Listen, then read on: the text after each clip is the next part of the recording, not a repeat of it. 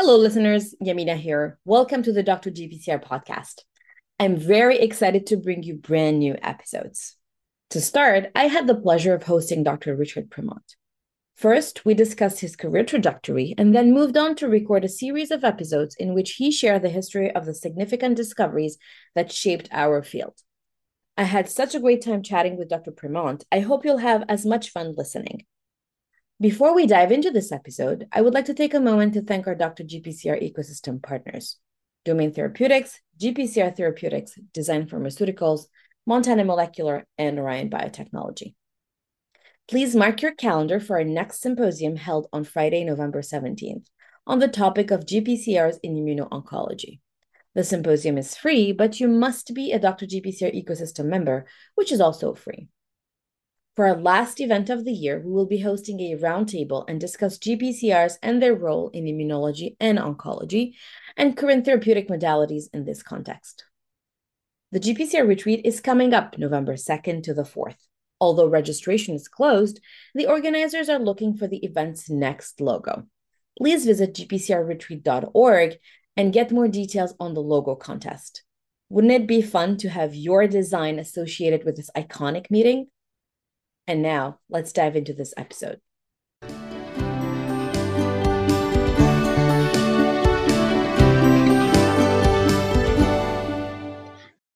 Hello, everyone. This is Yamina from Dr. GPCR, and today I'm delighted to have with me Richard Premont, or Premont, depending on where you are. Richard, very nice to have you back. Well, it's nice to be here. Thanks for agreeing to do a history lesson. I think it's going to be awesome. For the audience, Richard is here today to discuss the history of G proteins. Him and I you emailed me basically with this proposal, and in my head the light bulb went off, and I said, of course, we need to talk about the history of our field. And today's episode is dedicated to the history of G proteins and ways to study G protein activation. So where would you like to begin? Well, so this is a field that's really kind of full of Nobel Prizes. So kind of wanted to kind of go through all the various Nobel Prizes and the foundational work that got us here, right? And it starts in kind of some places you don't necessarily expect, right? So the way I see it, the field kind of grew out of three different topic areas that were very different at the beginning, and now we all think of basically as almost the same. The first being energy metabolism, which is kind of off most people's map, but we'll see why in a second. But also hormone action, right? So the very first hormone that was discovered was something called secretin, or some people call it secretin, but secretin, that was found in 1902, and it's something that's made by the small intestine, that is secreted by the small intestine and changes the stomach acid, right?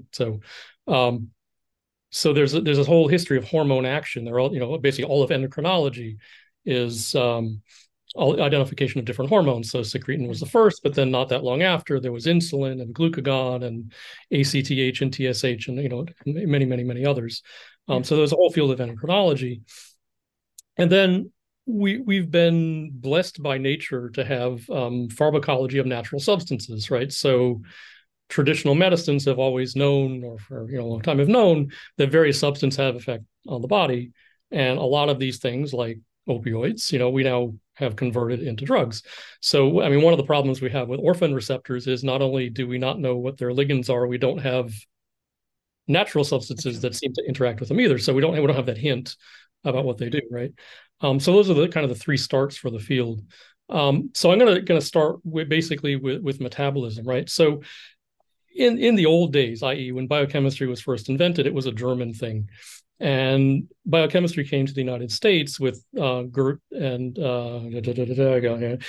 Carl Corey, right, who are at Washington University, and they were giants in the field of metabolism, right? A lot of the metabolic enzymes that we learn in all our biochemistry courses, they identified first, right? And they're important to the field for two ways. One, they looked at glycogen metabolism in the liver. So basically, the liver is there, takes up everything you eat, gets digested, goes to the liver, and the liver converts all that sugar all the glucose into glycogen to store it for later, so you don't have to eat every 5 minutes, right? So they were looking at glycogen metabolism, and it turns out that hormones regulate glycogen metabolism. So this is the start of the field, right there. So they got the Nobel Prize in 1947 for looking at the enzymes that regulate glycogen metabolism in the liver. But the second important thing they did was they trained a lot of people. So American biochemistry, has its roots in that lab, right? Mm-hmm. And among the people for our particular interest today, among the people that they trained is a guy named Earl Sutherland, right? So I'm sitting here at Case Western Reserve University, and Sutherland was a professor here in the 1950s and through the 1960s. And he won the Nobel Prize, and I have to look it up, in 1971 for the discovery of hormones acting through cyclic AMP. So he discovered cyclic AMP as a second messenger. That was done here. And he did that together with a collaborator, Thomas Rawl, who was also a professor here. But the other thing that is important that he did is he also trained students, right? As these things go. And Case was very, very innovative at the time, and they are the ones that originated the MD-PhD combined degree program, right? So in the very first class of MD-PhD students that were admitted here, there was one guy, Fred Murad, who worked with Earl Sutherland. And he started out working on cyclic AMP, but soon switched to cyclic GMP. And he won the Nobel Prize in 1988, 1998, for the discovery that nitric oxide stimulates guanyl cyclase. And this is how nitric oxide is a vasodilator, right? You say, well, that's not GPCRs, but in fact it is, because most of the control for how nitric oxide is made through nitric oxide synthases is all GPCRs. So all the receptors, endothelin, all the things on endothelial cells that activate the nitric oxide, that activates the guanyl cyclase that causes vasodilation. That's all GPCRs. So that was here. Okay, and so backing up a step, right? So another strand, another person that trained with the Coreys at WashU was Edwin Krebs, right? So Ed Krebs went to Seattle, where he met another guy called Ed Fisher, and was also a faculty, and they worked together for many, many years. And what they discovered is the way that cyclic AMP works is through a protein kinase that we don't call protein kinase A. And protein kinase A is the first protein kinase, and this is basically phosphorylation and dephosphorylation. So that's what they discovered. And Krebs was a student of the Coreys, right? So I mentioned that Fred Murad was here as an MD-PhD student working with Sutherland, but there was another person just 2 years later, Ellery Gilman, who was an MD-PhD student here early on, and he didn't work with Sutherland; he worked with Ted Rawl, but same group, right? It's like Lefkowitz-Caron or whatever, the same basic group. And he worked on cyclic AMP, right? And he's the one that shared the Nobel Prize in 1994 with Marty Rodbell for the discovery of G proteins. Wow. Right? So basically, this all started, from metabolism, and it's a generation of teachers and students that are working on basically the same problem, the same pathway. Yeah. They keep on winning Nobel Prizes. It's a good place to be mining for Nobel Prizes, it seems, right? So now everybody's aware in 2012, Bob Lefkowitz and Brian Kobilka got the Nobel Prize for their discovery of what GPCRs really are and the X-ray crystal structure, how they function. And interesting, of all these different Nobel Prizes, of course, all of them were medicine or physiology, except Lefkowitz and Kobilka, which was chemistry. Which I'm sure had the chemists kind of a little bit up in arms. And I guarantee you there's a very interesting story there. And after whatever 50 or 70 years, the Nobel Committee opens up their archives, and somebody it's going to tell us why. We'll get to find out why, but there's something interesting there. But anyway, so that be that as it may. There's that. But the other one I want to mention, just as a by the way, is there's another Nobel Prize that was given in 1988 to someone named Sir James Black, who was a pharmaceutical chemist at a company called ICI, Imperial Chemical Industries. which has since been absorbed into, I think it's now part of GSK, but it was a chemical company.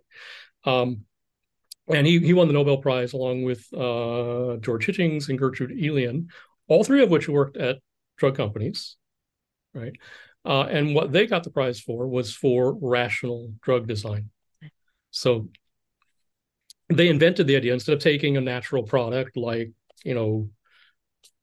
heroin, right? Well, actually, heroin is a modified, but taking opiate and then modifying and making things like heroin, or taking salicylic aspirin and making aspirin, or taking penicillin and making ampicillin, which is what the chemical companies did. They created a rational drug design, which is really the beginning of our modern pharmaceutical industry, right? The important thing was that what Sir James Black worked on was the adrenergic receptor. So he is the one that developed propranolol, which is the first GPCR rationally designed antagonist that then became marketed as a heart drug, right? He also did cimetidine and some various other things.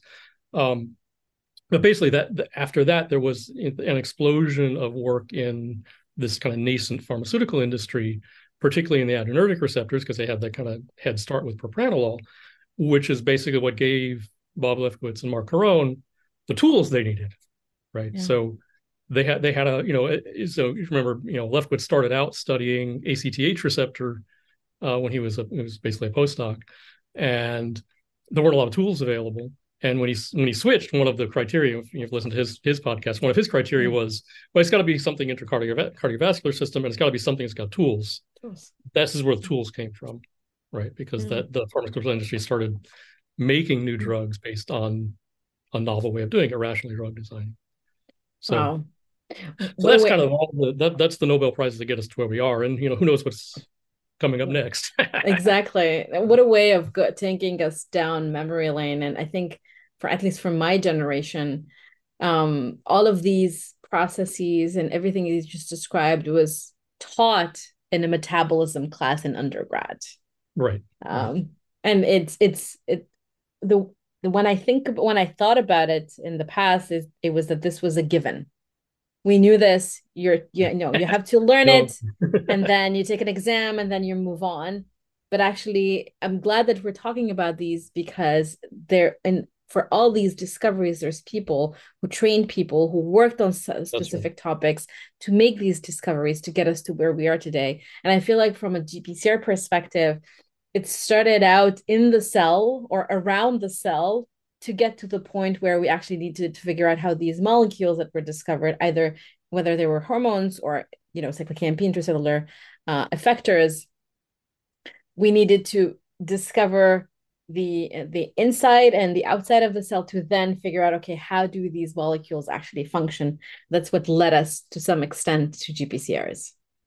Right, and there's kind of well, for us old folks, there's kind of a joke that people who worked on the small GTP binding proteins, particularly RAS, the people in the signaling field hated the RAS people back in the day, because they had a G protein, right? They had their small G protein, and you could do things like make an activated mutant and micro inject it into a cell and see that it did things, and that was really cool. They had no idea what receptors activated it. They had no wiring diagram in the sense, like they didn't have the receptors, they didn't have effectors. Yeah. And they're trying to figure it out. And it took a long time. And they kind of people came into the field and kind of tried to take things from it to bootstrap their work, and would kind of make a mess in the literature, and then they'd leave because it didn't work. But we're lucky because we started out having the hormones. So we had secretin and glucagon and insulin's on GPCR, but we had these things to work with, right?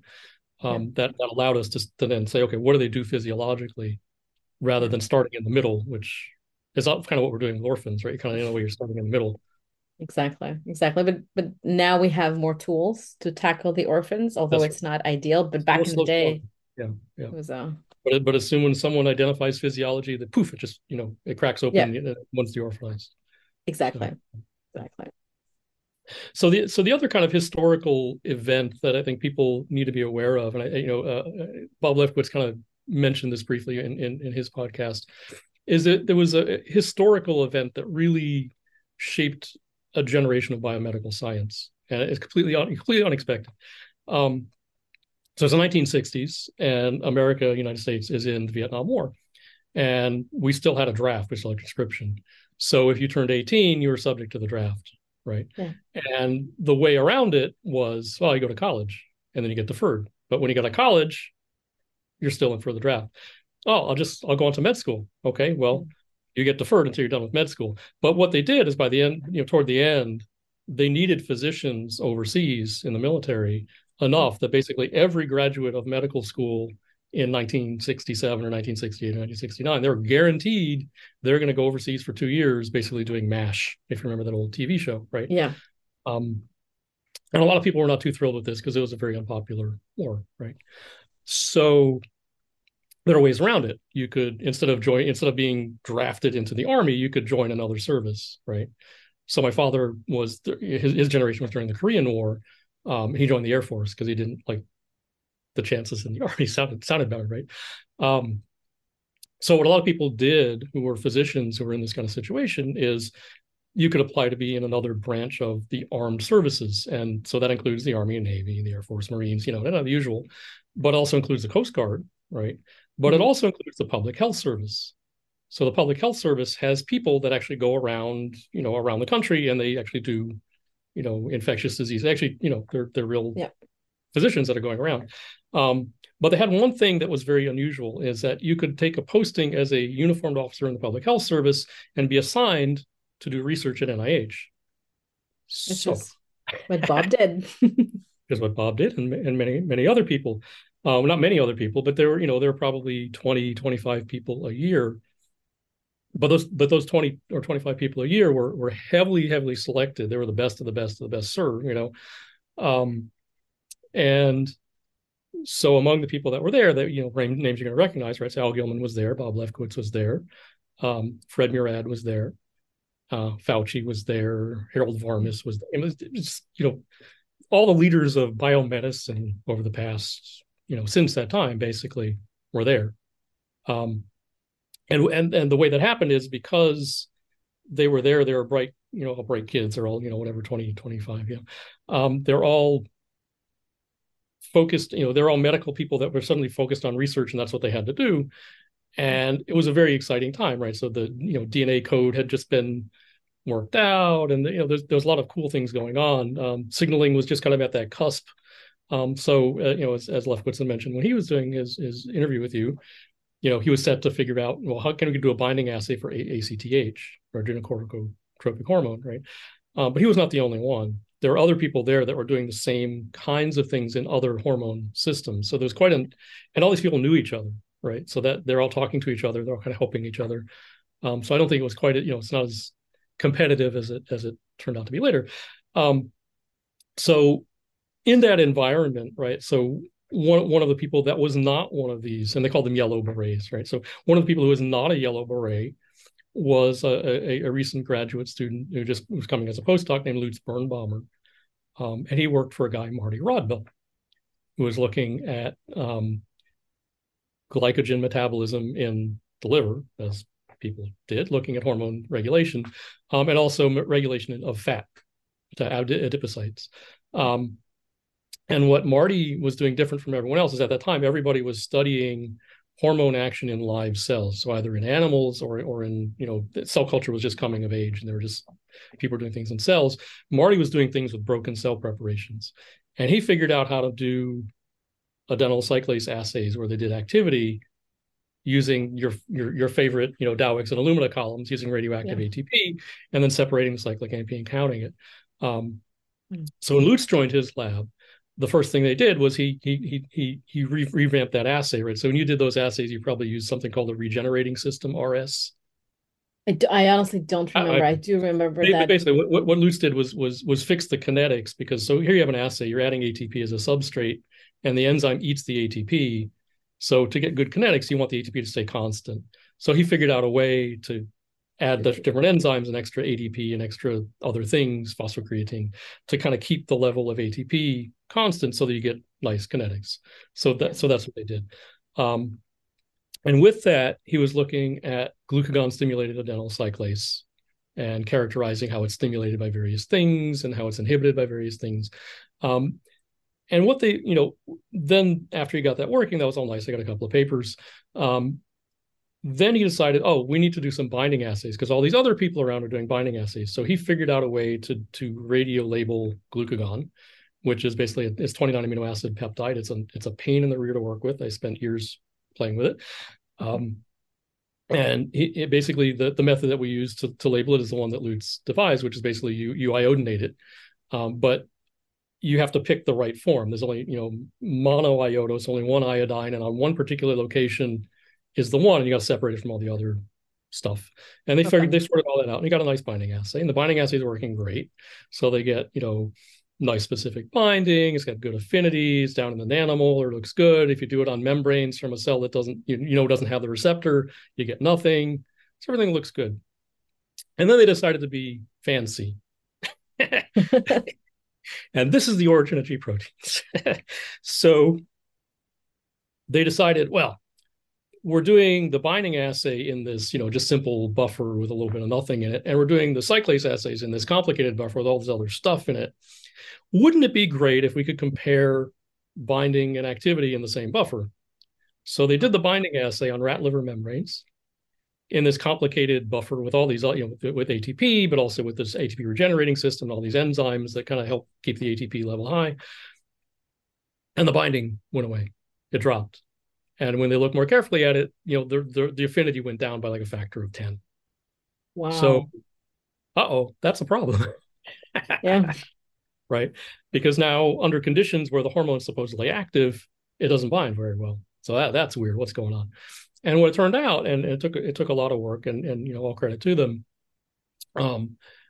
they finally figured out that the problem is when they added ATP to the binding assay, the binding went down. And they thought that was really kind of weird, and did some kind of sleuthing around and realized that, oh, wait a minute, when we buy ATP from Sigma, whoever they bought it from, it says on the data sheet that you get with it that it's got 1% contamination with GTP.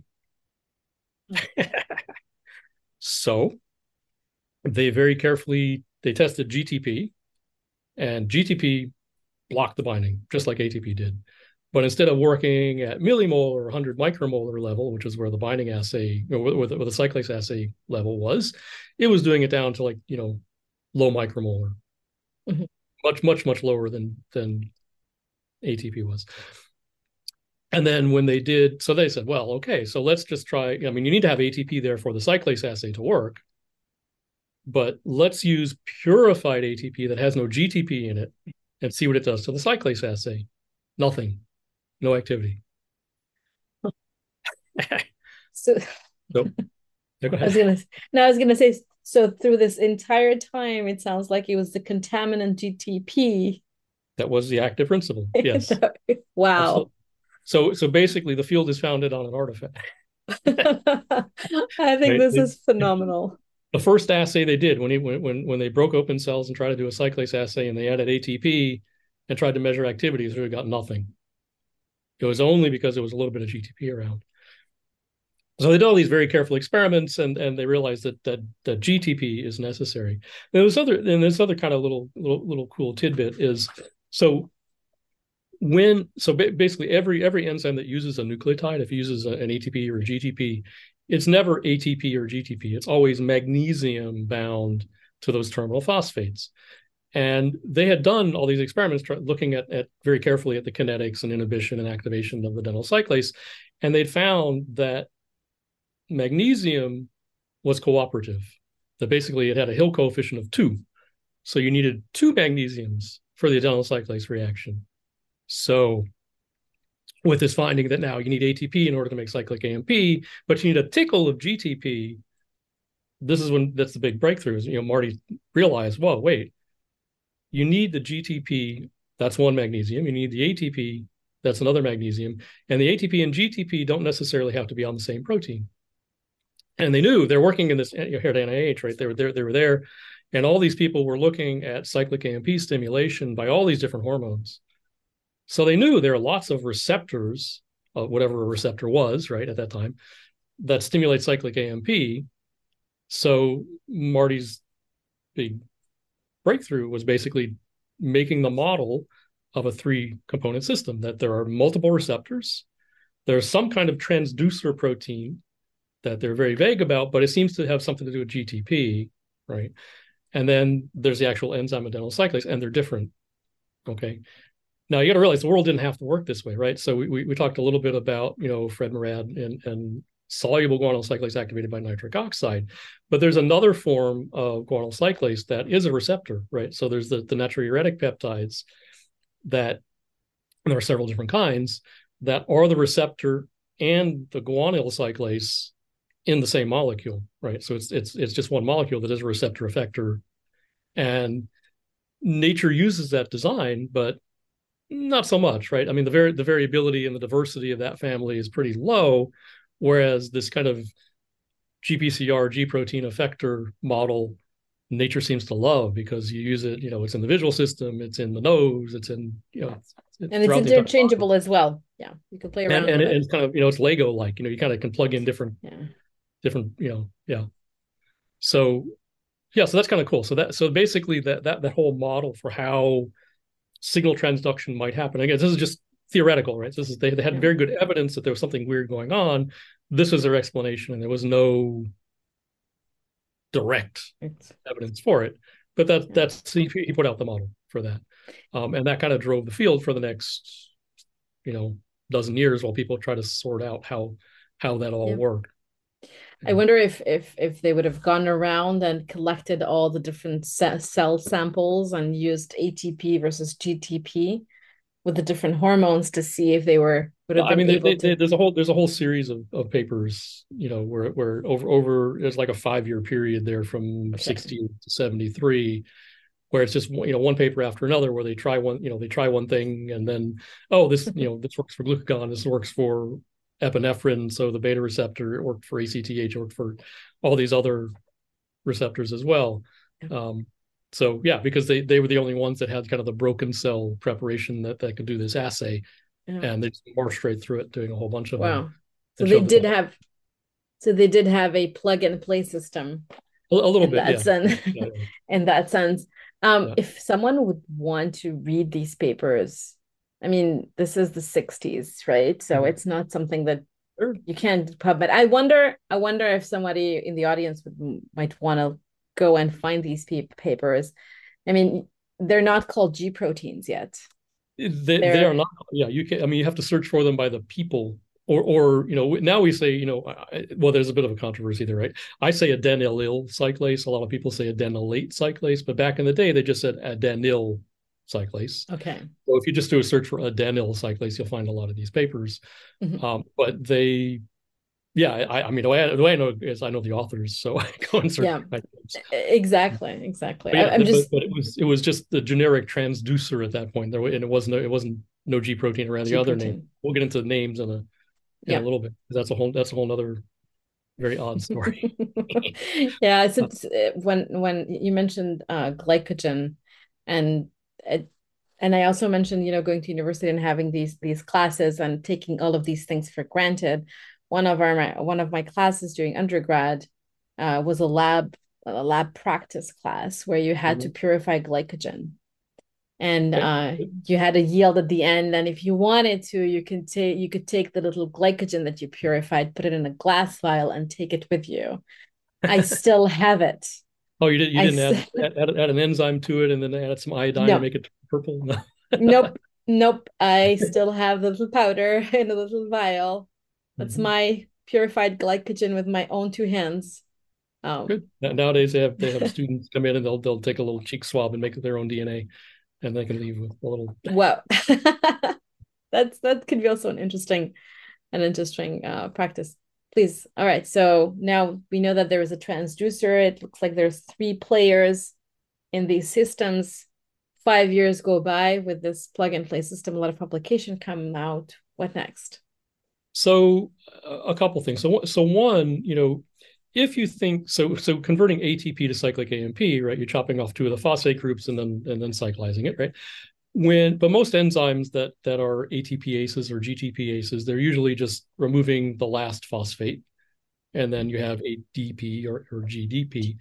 So there are a lot of ATPases or GTPases. So the thought was, well, maybe this is a GTPase. So this is where Marty got chemical, right, and invented non-hydrolyzable GTP analogs. So the first one he made is something called GPPNHP.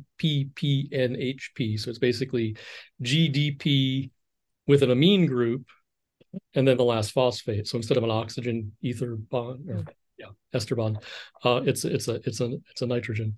And basically the enzymes don't know what to do with that, and they can't cleave it.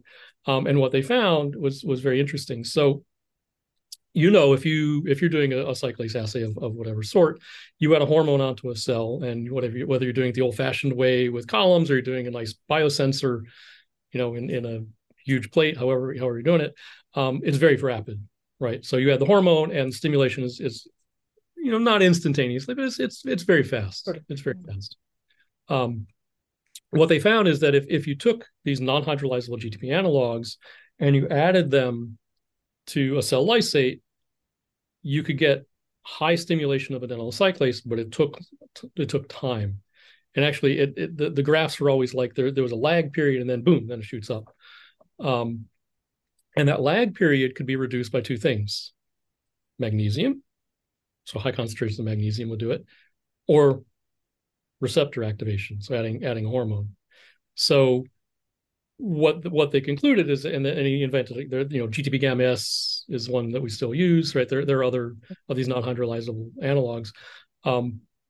What they finally determined was that the non-hydrolyzable analogs were very slow about getting onto this putative transducer protein, and that reaction was stimulated by receptor or by magnesium. And it turns out that actually what, people do all these, things now where look at the structure of receptors, trying to figure out the activation mechanism.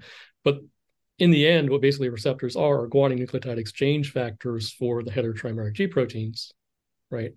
They just cause them to change conformation so that GDP falls off and GTP can bind. P.S. The affinity of G proteins for GDP is much higher than it is for GTP, but in a cell there is no GDP. So as soon as it falls off, a GTP binds. But what the receptor actually does is it lowers the magnesium requirement for G protein activation. So that's why magnesium does the same thing as a receptor, basically. But basically, the lag period was the time that it took for the G protein to be activated in the absence of a receptor. And once it was active, it couldn't hydrolyze the GTP, so it stayed active at full blast, right? So this is a great tool because now you could add these non-hydrolyzable GTP analogs to any kind of system, and then see is it activating the adenyl cyclase, and it would. And then you test different hormones to see which ones would stimulate that. With the development of GTP gamma S, then people started to make S35 radioactive GTP gamma S, and the GTP gamma S binding assay was developed. So now you had something you could actually tag. You could actually look at a physical entity that was binding and measure the physical entity that was binding the GTP, right? And at this point, when the GTP gamma S assay was, when is that? Basically, let me take 3 steps back. When is that moment where people said, we figured out this is some, please go ahead. 1974 is when that first one was developed. And then over the course of several years, there were other variants that were so, and that fit into kind of the next little story. So you've heard a little bit about this from Paul Insel, right? So there was a guy at University of California, San Francisco named Gordon Tompkins, who was a PI. Paul Insel was working for him, as was another giant in the field of GPCRs and G proteins called Henry Bourne. And what they did was they had a tumor cell from mouse called S49 lymphoma cells. And so to back up a step, okay, so insulin is a hormone that is proliferative, right? So we know it kind of promotes cell growth, and it's a hormone of energy repletion, right? So you've eaten a meal, so now there's a lot of energy around. Insulin comes along to store the extra, right? Glucagon is a hormone of scarcity, right? So it opposes insulin by activating cyclic AMP, which, among other things, does things like break down glycogen to make glucose, to keep your glucose level up in your blood. it also causes the liver to do something called gluconeogenesis, right? So it makes new glucose because the cell doesn't have enough energy. So the body needs more energy. So that's what it does, right? So cyclic AMP in general is what we call cytostatic, right? So if a cell is proliferating and you activate cyclic AMP, the cell will stop dividing because it's like, oh my gosh, I don't have enough energy. I need to concentrate on surviving, not on growing, Yeah. right? But some cells, if you give them extra cyclic AMP, they actually die if the levels are too high. And the S49 lymphoma cells are one of those. Okay. The flip side of this is there are a few oddball cells that cyclic AMP makes them grow. And there are some of the cells. So people get weird pituitary tumors or thyroid tumors that are actually cyclic AMP is actually a proliferative signal. And there's a whole other pathway that goes on with that. But that's a very interesting kind of endocrinology tangent, right? But anyway, so these S49 lymphoma cells, they die if you treat them with cyclic AMP. So what they did was a genetic experiment. They took the S49 lymphoma cells, treated them with cyclic AMP or a version of cyclic AMP, dibutyryl cyclic AMP, to select cells that didn't die. But they also did it with isoproterenol. Well, not, yeah, it was isoproterenol, yeah. So it basically activate the beta-2 adrenergic receptor, and the cells would die, and then you just collect the survivors and see what they're like, right? So there was a survivor cell from the screen that was stimulated by isoproterenol that they called cyclase minus or psych minus. Okay. Because those cells lost the ability of isoproterenol to stimulate cyclic AMP. Okay. But now there are all these tools starting to be developed, right? So you have the non-hydrolyzable GTP analogs, among other things. And if you started testing those psych minus cells, what you found out is that and they had binding assays for the beta receptor, right? So Lefkowitz had developed, and Corona developed alpranolol by then. So you could do binding and show that the receptor was actually still there. Okay. And you could do assays stimulating with various other things and show that the GTP dependent step was missing. There was something that whatever was GTP activated seemed to be missing. And it wasn't clear if that was what we would call a G protein or whether that was the cyclase until another tool was developed, which is a compounded drug called forskolin. Mm-hmm. So if you may have a house plant, a very pretty house plant, it's called coleus. It's a native of India.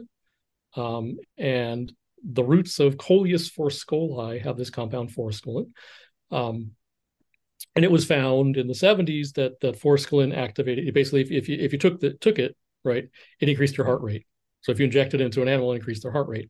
Wow. And what someone figured out was that it actually activated cyclic AMP, right?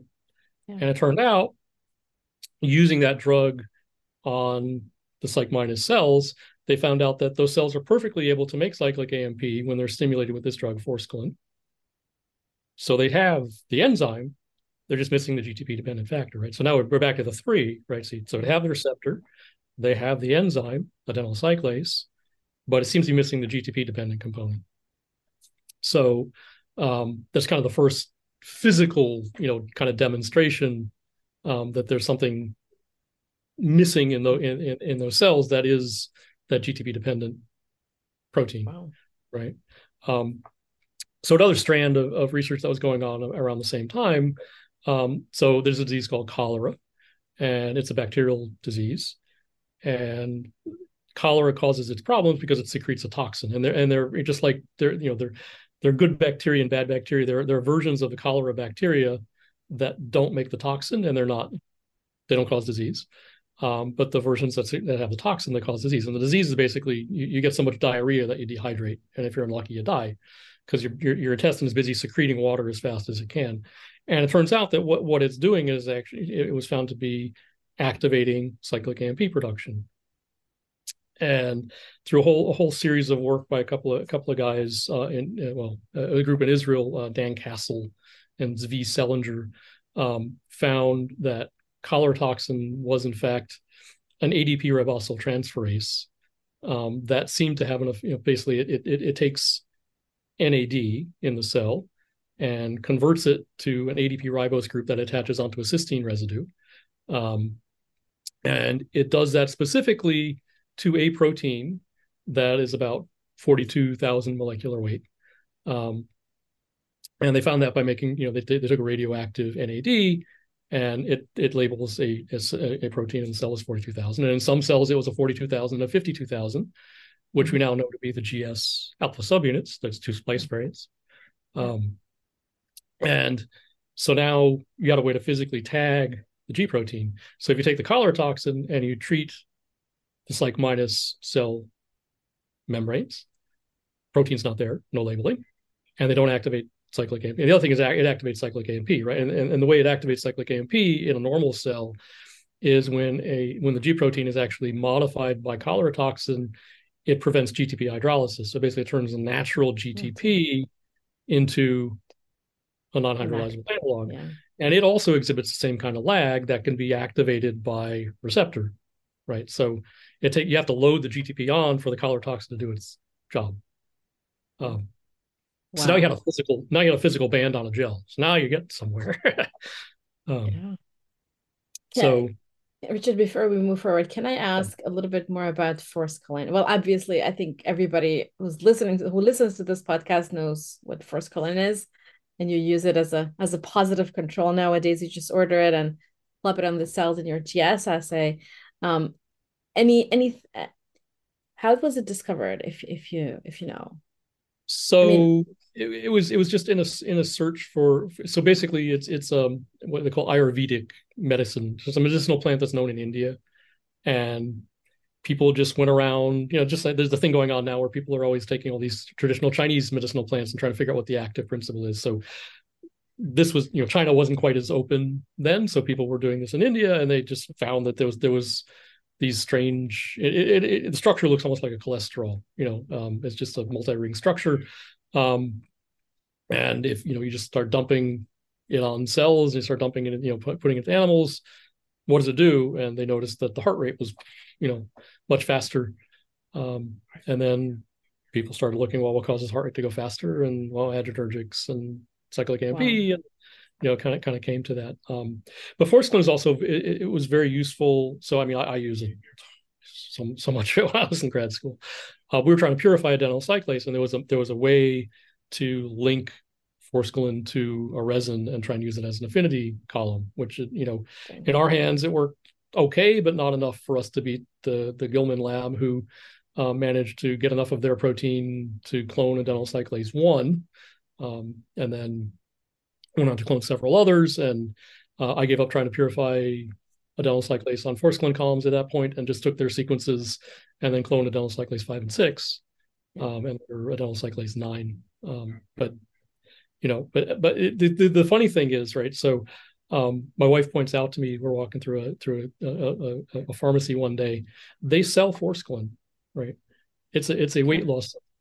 So you buy it at the counter, which is really kind of wild.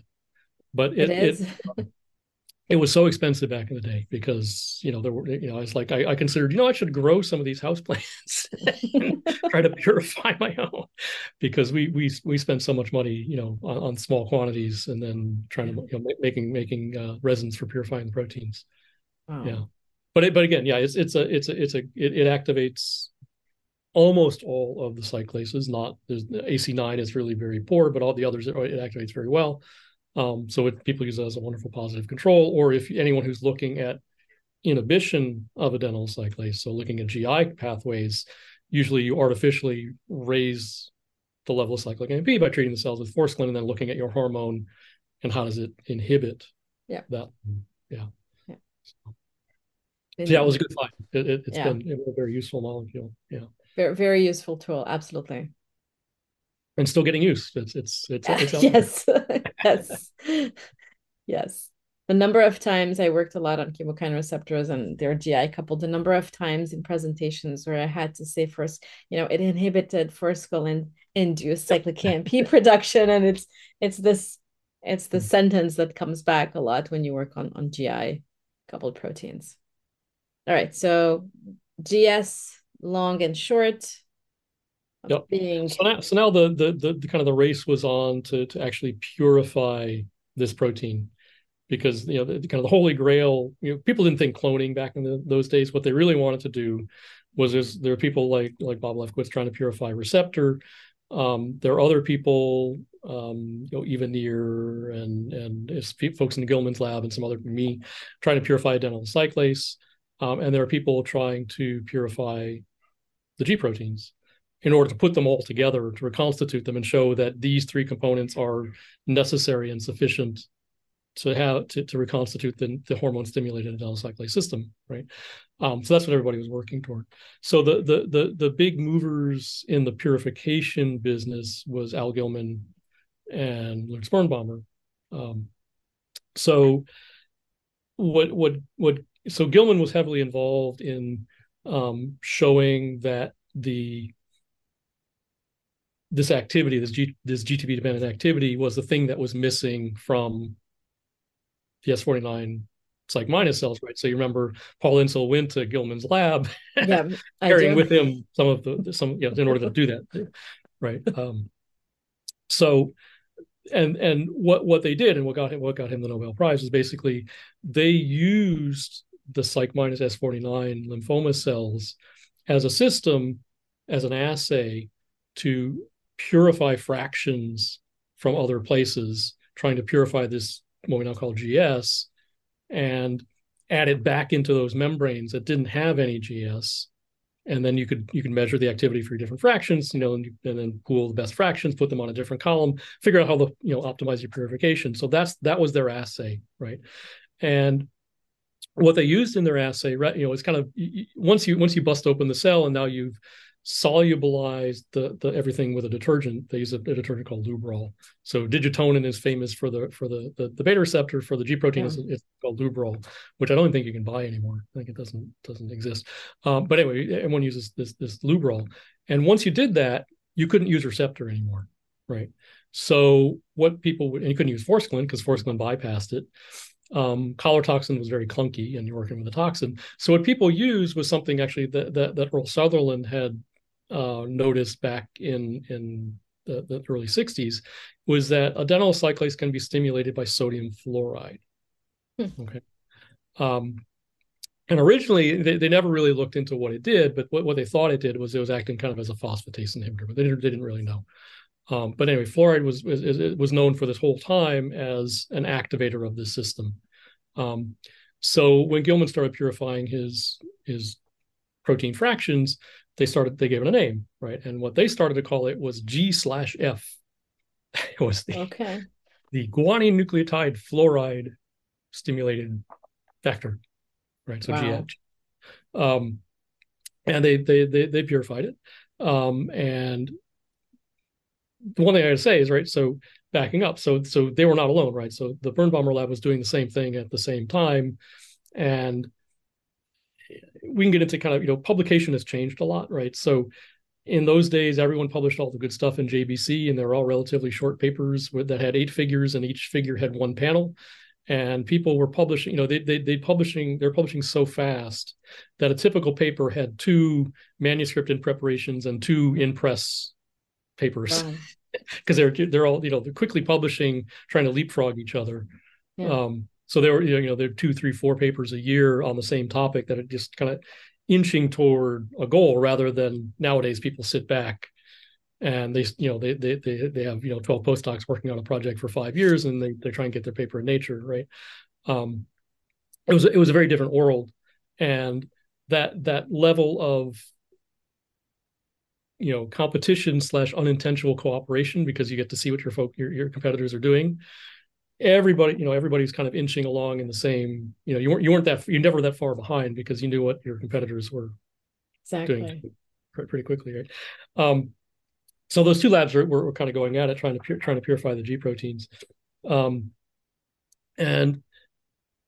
a funny thing happened, and one of those really weird. So Al Gilman was at the University of Virginia in Charlottesville, and he got an offer to go to UT Southwestern.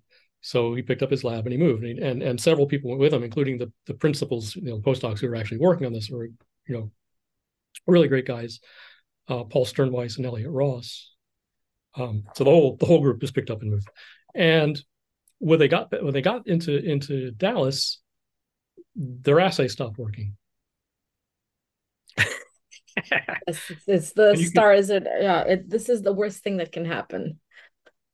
well, the worse than the best. I don't know. It's again, it's opportunity. Adversity No, is opportunity. absolutely. You're Yeah. right. You're right. So I'm sure they were tearing their hair out. But and they got to the point that they're taking the assay apart, and they literally were having water shipped in from Virginia, trying to figure out what happened. And what happened was a couple, it's like an airplane crash, right? There's no one thing that goes wrong. It's always a series of things. So there are at least a couple of things that changed that they didn't think were important, but they are, and it's kind of a lesson to everybody. Um, when they moved, right, so they changed their water source. And you think you're purifying your water, right? You do a reverse osmosis through a millipore system. This is a long time ago, so things weren't 18 mega ohm. It wasn't quite as good. And the water really was different in Virginia, right? It had stuff in it that didn't come out. That was it's during the mountains. It's a different. Yeah. The water has a different life there than it does in the aquifer, in Dallas. So the water was a little bit different, and one of the ways it was different is it had aluminum, right? So aluminum Wow. 3 minus. Um, the other thing that they did was that they switched from borosilicate glass test tubes Yeah. to plastic. Wow. And borosilicate glass also has aluminum. So there's a paper that they published where they literally so they added reagent to thousands of individual borosilicate test tubes and then took the liquid out and then did elemental analysis to see what the heck was going on. And what they found was there was aluminum in there. And so, long story short, if they add aluminum to the sodium fluoride, it started working. Whether they was doing it in the glass test tubes, whether it was using Virginia water, or whether it was just actually spiking. I mean, nowadays, if what I learned was, when you make a sodium fluoride solution, you spike it with 10 micromolar aluminum chloride, because it's not sodium fluoride that's actually activating the G protein, it's aluminum fluoride. So it's aluminum fluoride 4, Yeah. Yeah. which looks spatially, molecularly just like a phosphate group. And the way it works is you have G protein bound to GDP. GDP is always there. And the aluminum fluoride sits right in there where the gamma phosphate should be, Mhm. just well enough to convince the G protein to dissociate and act like it's active. Right. Wow. So they found this out, right? But I mean, I'm sure it was a crazy time when suddenly, your workhorse assay, you're in this race trying to purify this protein, and your assay just Yeah. dead, stops Stop. working. Yeah. And talk about dedication to go back and figure out that it's the Oh, aluminum that's in the borosilicate tubes and the water as well. And they publish it. I don't think and people they would published do it. that. Yeah, I I mean, don't think people would do that today. And I think this maybe, speaks. yeah, yeah. This is amazing. So, so again, it's an annoying but happy accident. And they figured out how Yeah. that works. And now we know why fluoride Yeah. stimulates G proteins, right? Um, so it's pretty crazy that basically the you think you're controlling your experiment by you're buying reagents of whatever quality, whether they have a little bit of contamination or not. You think I'm using this was when I started in the lab, right? The lab I started in still had a drawer that had the little tiny 1 microliter and 2 microliter and 5 microliter mouth pipettes, right? And we didn't use them, but they're still a drawer. They still had them, right? And all those experiments that Lutz had done back in the late 60s and early 70s, that's what they did. So they were, radioactive stuff, like microliters, 5 microliters, sucking on this little tube. And Wow. so there were labs, right? So we used to take our glass pipettes, the 10 mil pipettes, and we wash them, use them again, again, and Yeah. again. And we didn't switch to plastic till much later. And people used to wash and reuse their test tubes, but same way, right? We didn't Yeah. use disposable microtubes, Eppendorf tubes. Yeah. We used glass test tubes, and it was a kind of new innovation to use new ones. But this worked with the new ones. But if you used old ones that had been washed, they had already lost the aluminum. It wouldn't work either, right? Wow. Talk about detail, being detail That's what's crazy. oriented. Yeah. So it's the things you don't know. I mean, you just kind of it's in the background of your experiment. You think you're controlling for it, but Yeah. and who knows Yeah. what are things are we doing every day that we're not really controlling Exa- form that are exactly. critically important. And Exactly. I until think this is, somebody, yeah, until somebody actually has a problem and then needs to figure out what happened. And I think and then they, this is even a level lower. Well, I mean, when I think about, for example, an assay and you sit down and you write a protocol, well, it's great, but having a video or having, sometimes you do things during the assay that you may not realize that you're doing them and you don't get a chance to write them down. So Mhm. giving a piece of paper with a protocol printed on it to somebody and tell them, hey, good luck, do it, not as effective. But to think about the composition or the aluminum in the tube, I mean, this is really, really a next level. Yep. But the thing is, I mean, they were in a race and they needed it to work, so they took the time to sort it Yes. out, Yeah. and they sorted it out, and they got their assay working. And P.S., they were the first ones to finally get to the end of the race and show that this activity was present in a protein complex of a 42 kilodalton protein they called alpha and a Yeah. 35 kilodalton protein they called beta. And that Okay. was it. So this heterodimer was Mm-hmm. the active G protein. And that's what Okay. they pushed. And there was that. One thing they hadn't noticed was that there is a gamma subunit. And this is, so Lutz's lab noticed that there was a gamma subunit. Um, specifically by analogy to the visual system, right, where it was known that transducin is alpha, beta, gamma. So they looked very hard for beta, for gamma, and they found it as like a 7 kilodalton protein. So it was at the die front. And actually, it's kind of funny. You can Yeah. look at these old papers, and you can see, there's a band, and the die front, there's staining there. It was Yeah. there, just they didn't look for it. Um, and then the Birnbaum lab also showed that the beta subunit um, of their purified G protein cross-reacted with antibodies and isoelectric focus mapped, right? So people didn't sequence, but isoelectric focus mapped. It was the same as the beta subunit from visual transducin, which was beta 1, kind of solidifying that link between Yeah. the visual transduction system, where you do have receptor G protein effector, right? So rhodopsin, Yeah. transducin, phosphodiesterase, and now in the hormone activated system, you had receptor G protein adenyl cyclase, even before the receptor cloning business had solidified that, right? So it was really kind of cool. So one of the other oddities, right? So there are kind of two main groups that are pursuing this, right? So there's a Gilman group that were calling things G/F, and then they kind of started calling it G, and eventually became GS. The Birnbaumer group, which included a whole bunch of affiliated labs, including Lefkowitz, right, were using a different name. They call it the nucleotide dependent factor, or N. So there's a whole bunch of papers, 1,000 papers on there on Okay. the N protein, NS protein, NI protein, NO protein,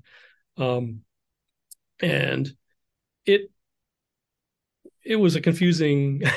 I mean, if you're in the field, you knew, but if you're not in the field, that's I mean, how do you sort that out? Um, so what happened in about 1989, after when it was clear there are lots of G protein alpha subunits, there people had found alpha 14, 15, there are lots and lots of them in all these different families. This nomenclature thing wasn't going to play anymore. They had to sort it out. So as I heard the story, Al Gilman and Lutz Birnbaumer got together at some meeting and kind of hashed it out. And I don't know, they flip a coin, I don't arm wrestle. don't know what they did, but they finally settled on G. So from that point on, it's G protein. And to be careful about it, I always call them I try to say heterotrimeric G protein, because Yes. as a name for a protein, G protein is terrible. It's like there's a band out there called the right. Oh my God. Okay. I thought you know 14-3-3 was horrible, but that's this, well 1433. It actually it has something to do with its size, its isoelectric point. yes, There's a yes, rationale, but still. but if you just literally search for G protein, every word that ends in ing protein comes up. I mean, Okay. it's terrible name, but here we are. That's the name they settled on. So that's what we have. um But the funny thing was is so that during that time, right? So Birnbaumer Lab was in Houston at Baylor, and I started at Baylor, so I was in a lab affiliated with his, so a former postdoc of his. Um, so I kind of was there during a lot of this time period, and his car he had so it's kind of famous. Lefkowitz has a license plate Turbo Bob, right? Oh, I Uh, didn't know that. um, so Lutz's license plate was N, not G. Oh God. Did he end up So changing it to G not N? I don't know if he changed his license plate, but I went to visit him one time many years later after he'd moved to UCLA, and he had his license plate on the wall. Wow. Yeah, Lovely. and he told me, well, that that's my Nobel Prize right there. I lost it when I Yeah. gave up the name. Yeah. Yeah. It's incredible, how these discoveries end up happening. Mistakes and Mm-hmm. little footnotes on a data sheet that says your ATP is not pure with some GTP in there. I think it's just Mm-hmm. phenomenal. So all the students and postdocs out there who have an experiment that goes funky, and Yeah. there could be opportunity. Yeah, Yeah, because absolutely. you're not the first one to have an experiment go awry. Yeah. Yeah. So, And it's unfortunate that we don't get a chance to talk about what went wrong and what are the experiments that actually mhm. didn't work out. Um, and we've had this idea, and I think I've said it multiple times on the podcast. I haven't acted on it, but it's gonna come sooner or later. We're gonna get to it to launch the Journal of Negative Results, Mhm. where you actually get to Yeah, present. but the thing about negative results is like the paper they did on aluminum. You know, you have to do it carefully enough that you prove it's negative. You have to really spend. It's like I tried it, and I Exactly. tried this, like that. No, you really got to try Yes, to do a negative, and if you don't, then you haven't really learned much. absolutely. Yes. I think it's One of as them's important to yeah, have the correct controls, to do it enough times, to make sure that you have the right cell system, you have the right tools to actually show that the thing is not working. yeah. And I think we don't put enough emphasis on the negative results because people keep discarding them or putting them Mhm. aside and they get lost. And then you're only focusing on what's positive because of the way publications work. Right. Right. And you probably are aware, or people don't think about it, but we're in the middle of a nomenclature war at the moment, right?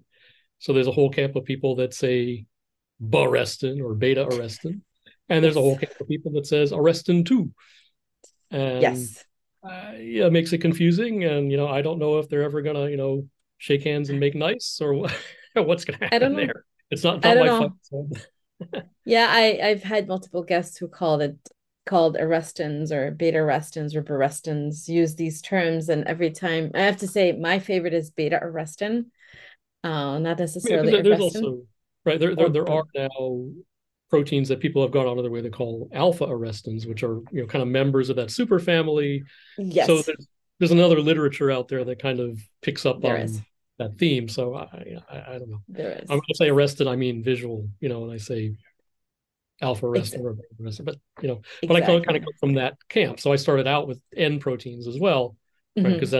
that was my background. Yeah. That was politically that was my No, no, I think there's that, and especially now we might need to revisit the term arrestins because initially they were discovered as arresting sure. GPCR signaling, and now we know that they're not exactly just arresting the signal; they That's right. actually function as scaffold proteins. So maybe that's a debate that we can bring up at a bring all these groups together and have a proposal to think about the nomenclature.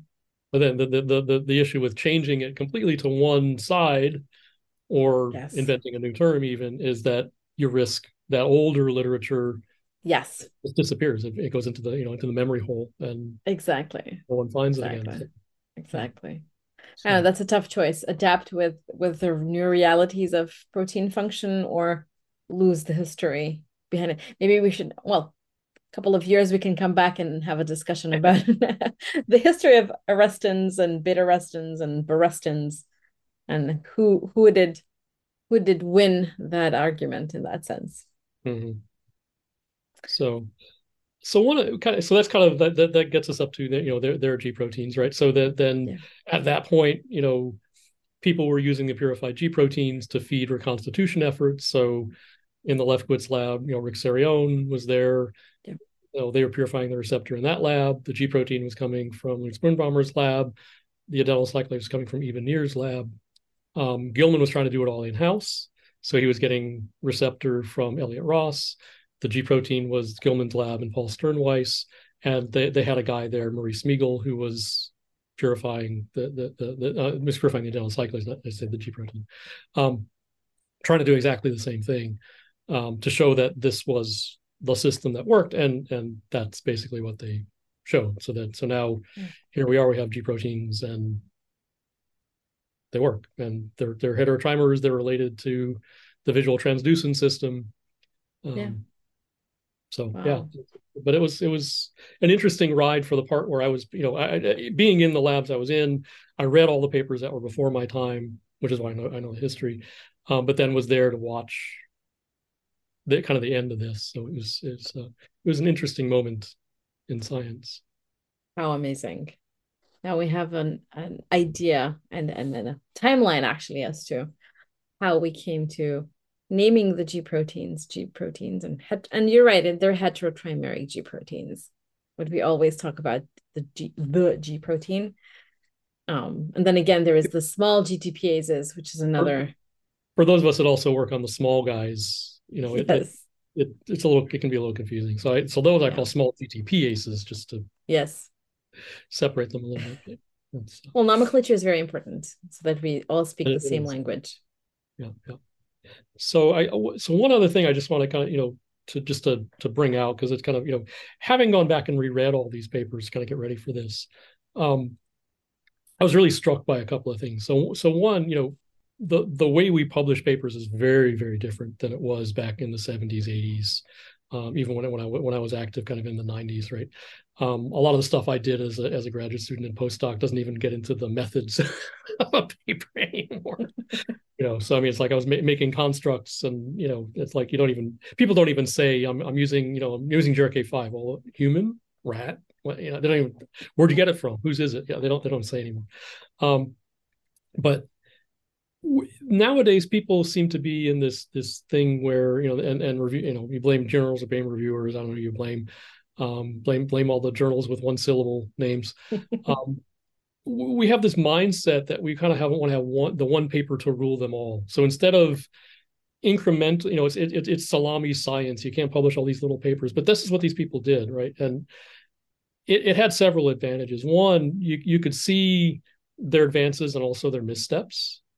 Whereas now in the big paper, the missteps are just buried. You'll never know.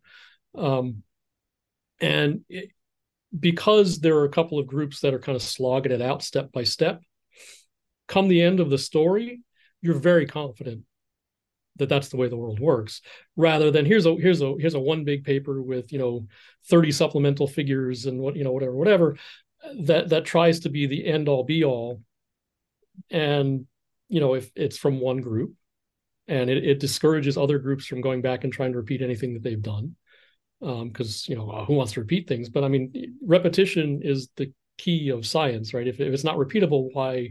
It's not just that it's repeatable for you 3 times, but it should be repeatable for anybody. This is one of the big causes of the data replication crisis, and particularly for people who are trying to advance things into pharma, they can't repeat the experiments that people do in academia, and it's partly because they haven't been done by that many people, and so things are reported that are a little bit twitchy. I'm a big fan of robust data. I want, someone new comes into the lab, I want them to do an experiment. I want them to be able to repeat it. I'd love to see it somebody else from another lab, someone else does a paper that they use some of our data, and repeat some of it. I'm happy. It's not a competitor. They're showing that we were on the right track, and that's a good thing. There are other problems. So another one is that we're supposed to be, so I'm very much kind of a team scientist, right? So I work as part of a larger group, and I'm happy with that. But if I were a postdoc coming up, I need a paper where I'm the first author. And if you're in, we just sent out a paper this week to Nature. Okay, good luck. But it's one guy plus several other guys for several years. Small labs absolutely cannot afford to do that kind of science. They can't afford to wait because they need to make progress on their grants. They need, they don't have the money up Yeah. front to do that. So that doesn't work. But also for the people that are actually working on a project, how do they get credit? I'm the fifth author on a paper that got into Cell. And that's Yeah. 2 years of my Yeah. work, right? And this can happen in labs, and that's not good for anybody. So I don't know. You need to think about the publishing model, and are we tending in the right direction or not? And the other thing is these kind of winner take all big papers. They're an incentive for misbehavior, let's say, right? The reward is too high. So I think so. And I think, well, I think we should dedicate a whole episode to talk about this and maybe have a panel of scientists. But I agree with you. I think having waiting 3, 5, 6, 7 years to publish something because you want an entire story and you right. want to show it all, not good. One, Is because you might be scooped. Then Yep. think about your trainees. Yep. Well, that's You another thing. I am not a fan of the concept of scooping per se, right? Because in my I experience, right, mean, I cloned adenyl cyclase 5 and 6, but my paper yeah. was second, right? I cloned GRK5, I was second. It was the I same year, somebody else, but yeah. there was somebody else, and it didn't affect me badly one way or the other, right? I mean, it's still so. But now I with don't these know. big winner take all papers, there's this mindset that you can't you have to carve out a little domain that nobody else wants to compete in, and I think that Yeah. boxes yourself Yeah. into areas that are less interesting. I think having a paper published on the topic that you're working on is not necessarily a bad thing. It depends on what that paper contains. One, it either proves that you're actually working, well, it can prove that you're working on something very interesting and you're not the only one. Yep. It can also tell you what to avoid, or it can also allow you to reshape your strategy on that topic Right. and Find get an angle. creative. Yes. But what I'm think when I think about scooping, I think in the position of a PI, it's one Mhm. thing if somebody publishes a paper on a topic that you're interested in because you're in there for the long run. What I think about is PhD students and postdocs who need that paper because they don't have 5, 6, 10 years to spend in the same lab. You have to move on. And then that's when you can need to get creative with your PI to try and figure out a way to get a publication out there. And I think, for example, I think about my track record and the time I spent in Tom Sackmeyer's lab.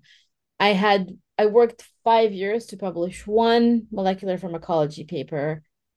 We were two authors on it, me and Tom. But then in the meantime, I developed an entire platform that allow you to plug and play virtually any GPCR to look at its pharmacology. And that resulted in multiple collaborations, Right. which then resulted in publications. And out of that work, there's still one piece of paper that hasn't come out yet. Mm-hmm. And that I gave the data back to our collaborators in 2015. And it's still not out there. And I'm not saying it's a good thing or it's a bad thing, but I think you have to pick your timing. And I personally like the smaller papers, good JBC, a good molecular pharmacology paper, where you actually have the opportunity to tackle a specific topic without having to, it's not a cell paper. I mean, reading a cell paper, and to your point, figuring out if anything went wrong or anything wasn't done correctly in a cell paper, much more difficult. Mm-hmm. So, but yes, I think we need to rethink that system. But that goes back, that is directly tied into the academic system itself. As you mentioned, you need to publish to get grants, to then again do the work to then publish again. But then you don't have 6 years when you start out to go out with one cell paper or Yep. nature paper, or you name it. Yeah. So it's a system set up for the rich to stay rich. Uh, If unfortunately, you want to look yes. at it that way. Unfortunately, it is. Unfortunately, it is.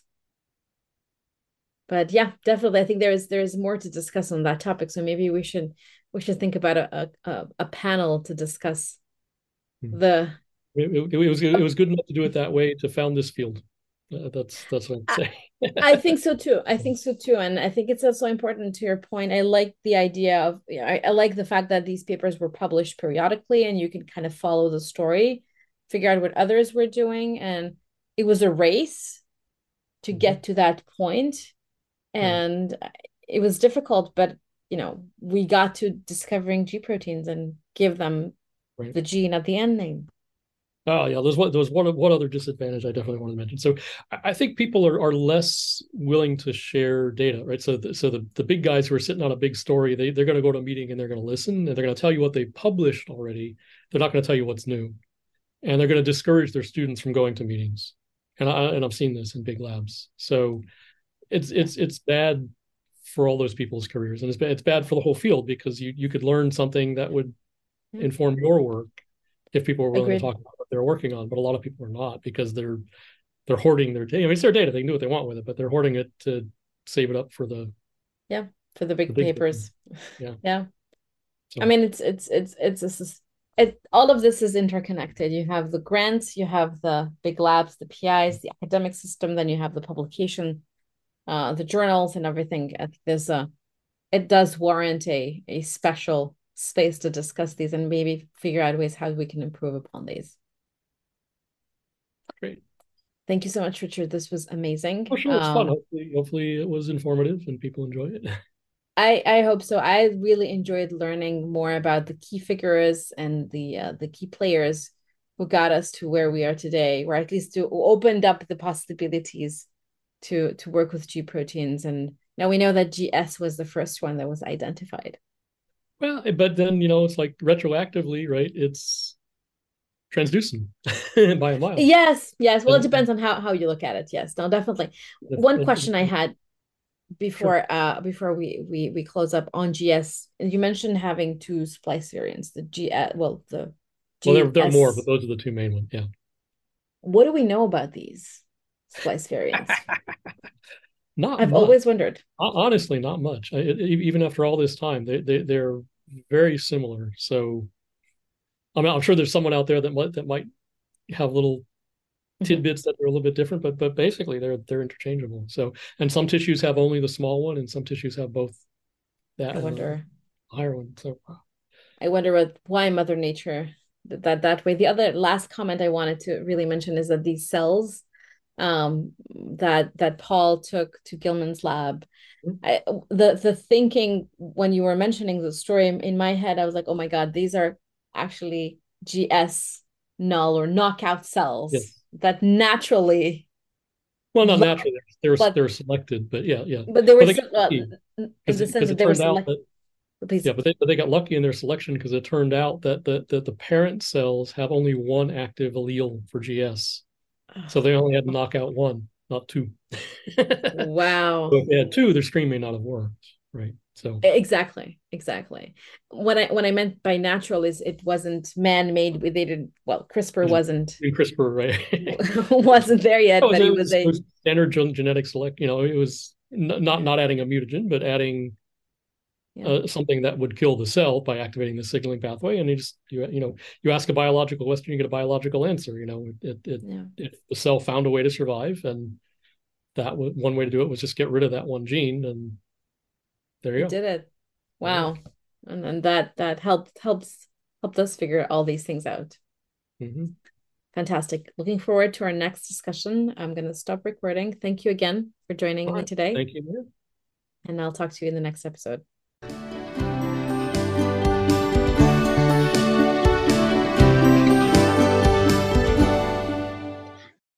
Can I ask you for a favor? Please subscribe to our Dr. GPCR YouTube channel. Many of you come back regularly to watch our videos, like the monthly video edition of the newsletter, but aren't subscribed. Having more subscribers will help us get you more content. Thank you for joining us and listening to this Dr. GPCR podcast episode. We would like to thank you for listening, thank our guest for joining us, and also would like to take a moment to thank our team members, Attila, Ines, Montserrat, Ivana, Andreina, and Balint. A huge thank you to our Dr. GPCR ecosystem partners, Domain Therapeutics, GPCR Therapeutics, Design Pharmaceuticals, Montana Molecular, and Orion Biotechnology. If you like our podcast, leave us a 5-star review on Apple Podcasts. You can also leave us a testimonial at drgpcr.com/testimonials. You can also subscribe to our monthly newsletter delivered directly to your inbox by visiting ecosystem.drgpcr.com/newsletter-sign-up. Another way to support us is to share your favorite Dr. GPCR program with your network and colleagues. Email us with any questions or suggestions at hello@drgpcr.com. Until next time, stay safe.